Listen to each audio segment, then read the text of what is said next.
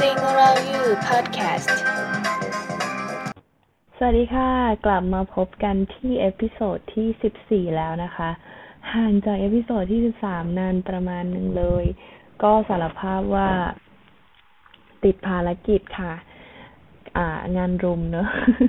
จริงๆไม่อยากให้เป็นข้ออ้างเลยเพราะว่าหลายๆคนเขาที่เขาทำพอดแคสต์อยู่เขาก็มีงานเหมือนกันแต่เขาก็ยังทำได้เราเหลวไหลเองแหละอันนี้ขออภัยจริงๆนะคะ ก็ที่ผ่านมาโอ้โหตอนนี้ก็เดือนมีนาคมแล้วเนาะที่ผ่านมามกรากุมภาในปี2020แล้วเนี่ยเกิดเหตุหนักหนาเหมือนกันนะคะตั้งแต่ช่วงที่เป็นเหตุการณ์ยิงพูดเลยว่าผมไม่เล่น Facebook ไปประมาณนึงเลยเพราะว่ารู้สึกจิตตกที่จะต้องเข้าไปเนี่ยเราก็หลีกเลี่ยงดีกว่าอะไรที่ทำให้เรารู้สึกดาวนะคะใครที่พบเจอเหตุการณ์อะไรประมาณนี้ก็ขอให้หลีกเลี่ยงดีกว่าเนอะจะเป็นประโยชน์ต่อตัวเรามากกว่านะคะโอเคแล้วก็ต่อมาเรื่องใหญ่ทั่วโลกเลยก็คือโควิด -19 นั่นเองนะคะพูดเลยว่ามันก็เป็นคนหนึ่งที่ได้รับผลกระทบนะคะแต่ว่าก็ไม่เป็นไรรักษาเนื้อรักษาตัวดีกว่านะคะเพราะว่าหมดเนี่ยแพลนตั้งแต่ปีที่แล้วแหละว่าจะไปญี่ปุ่นปีนี้นะคะก็เป็นเหตุให้ต้องยกเลิกไปนะคะก็ช่วงนี้ก็ทำเรื่องที่ของเงินคืนต่างๆนานาเลยนะคะไม่ว่าจะเป็นโรงแรมตั๋ว USJ แล้วก็ Express นะคะที่ซื้อไว้แล้วก็ตั๋วดิสนีย์แลนด์ตั๋วเครื่องบินเนี่ยกำลังเจรจากับทางแอร์เอเชียอยู่ว่าไอ้ที่ขอเก็บวงเงินไว้ใช้เนี่ยมันได้หรือยังเพราะว่าคือเข้าใจแหละว่าเคสเขาเยอะนะคะก็ให้เวลาไม่เป็นไรก็ยังอยู่ในช่วงที่จะเป็น7วันก่อนเดินทางคือถ้าไม่ทันในช่วงนั้นคิดว่าคงไปที่เคาน์เตอร์ที่สนามบินน่าจะง่ายกว่านะคะเกริ่นซะยาวเลยแต่ก็ทักทายคุณผู้ฟังทุกท่านนะคะ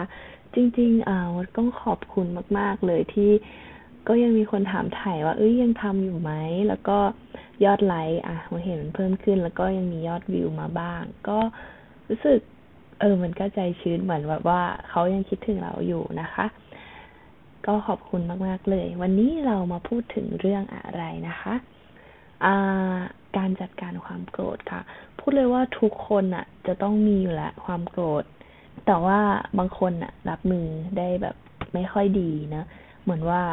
คิดนึกถึงเส้นกราฟที่มันเพิ่มขึ้นแบบขึ้นดิ่งปุ๊บเหมือนเลือดสูบฉีดแล้วก็พอหลังจากนั้นพอแบบหลังตอนโกรธใช่ปะก็ทำอะไรที่ตัวเองก็ไม่มีสติเช่นแบบใช้คำพูดแรงๆอะไรเงี้ยแล้วพอหลังจากนั้นก็มารู้สึกเสียใจทีหลังค่ะซึ่งบางคนก็ไม่ชอบที่ตัวเองเป็นแบบนี้เนาะเรามาหาคำตอบกันค่ะจริงว่าเจอในบทความของชีวจิตนะคะการจัดการความโกรธค่ะชีวจิตนะคะให้แนวทางในการจัดการความโกรธที่เหมาะสมเนี่ยทั้งหมด8วิธีนะคะเดี๋ยวเรามาดูกันทีละวิธีกันเลยค่ะข้อแรกค่ะกลับมารับรู้อารมณ์โกรธที่เกิดขึ้นค่ะบางคนอาจจะพูดยากนะตอนนั้นแบบไม่มีสติแต่ว่าอยากให้คุณสังเกตตัวเองแล้วกันสังเกตร่างกายนะคะถ้าเริ่มมีหัวใจเต้นแรงขึ้นเกร็งกล้ามเนื้อบางส่วนมีอาการแบบเกร็งมือกำหมัดหรือว่าคิ้วขมวดอันนี้สังเกตได้ง่ายค่ะให้รับรู้ค่ะว่าความโกรธเกิดขึ้นแล้วนะต่อมาข้อ2เลยพอรู้แล้วว่าความโกรธกำลังก่อตัวขึ้นค่ะให้เก็บมือเก็บเท้าเก็บปากอันนี้สำคัญเลยนะคะเพราะว่าเราไม่รู้ว่าเราจะทำอะไรหลังจากนั้นนะคะให้งดการกระทำทุกอย่างเลยทั้งคำพูดท่าทางและการตอบโต้ต่างๆค่ะเพราะเมื่อความโกรธครอบงำเนี่ยสิ่งที่พูดสิ่งที่แสดงออกเนี่ยโอ้โหกลายเป็นความรุนแรงแน่ๆเลยนะคะผลที่ตามมาเนี่ยมันจะทำร้ายคนอื่นรวมทั้งก็จะทำร้ายตัวเราเองด้วยหมายถึงว่าพอเรารู้สึกตัวมันจะทำให้เรารู้สึกแย่เนอะต่อมาค่ะข้อ3ให้พาตัวเองออกจากสถานการณ์นั้นที่แบบเป็นสิ่งที่กระตุ้นให้เกิดความโกรธนะคะก็อาจจะแบบขอตัวไปเข้าห้องน้ำอะไรอย่างนี้เนาะ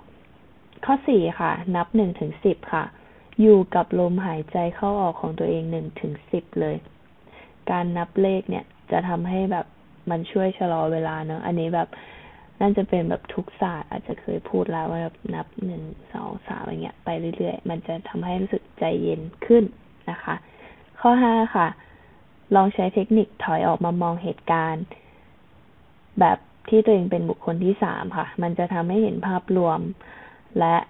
มันจะลดอคติลงได้นะคะจะเห็นเหตุการณ์ต่างๆมากขึ้นแล้วก็จะทำให้เรารู้ว่าเราจะทำอะไรต่อไปเนอะข้อ6ค่ะเมื่ออารมณ์เย็นลงเนี่ยต้องพูดคุยชี้แจงให้อีกฝ่ายรับทราบนะคะสื่อสารว่าเป็นยังไงอะไรยังไงนะคะจำไว้เสมอค่ะว่าถ้าโกรธอยู่จะไม่พูดจะพูดก็ต่อเมื่อสติมาแล้วและความโกรธลดลงนะคะ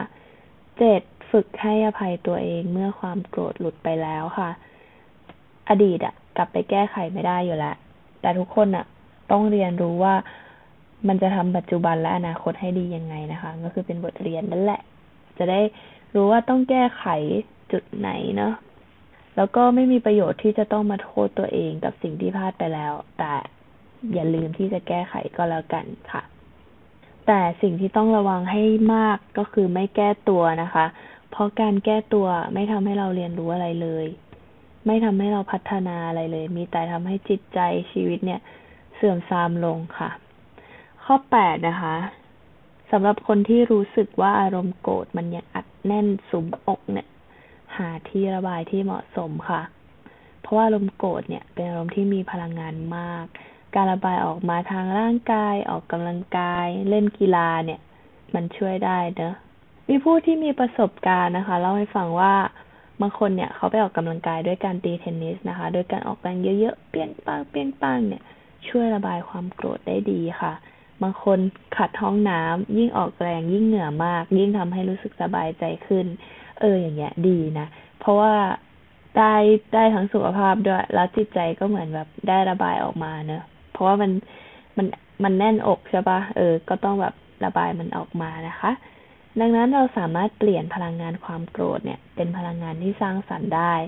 แต่สิ่งที่น่ากลัวก็คือการใช้ความโกรธเนี่ยเป็นพลังงานที่ทำลายล้างซึ่งมันไม่ได้อะไรเลยนอกจากความสะใจใช่ไหม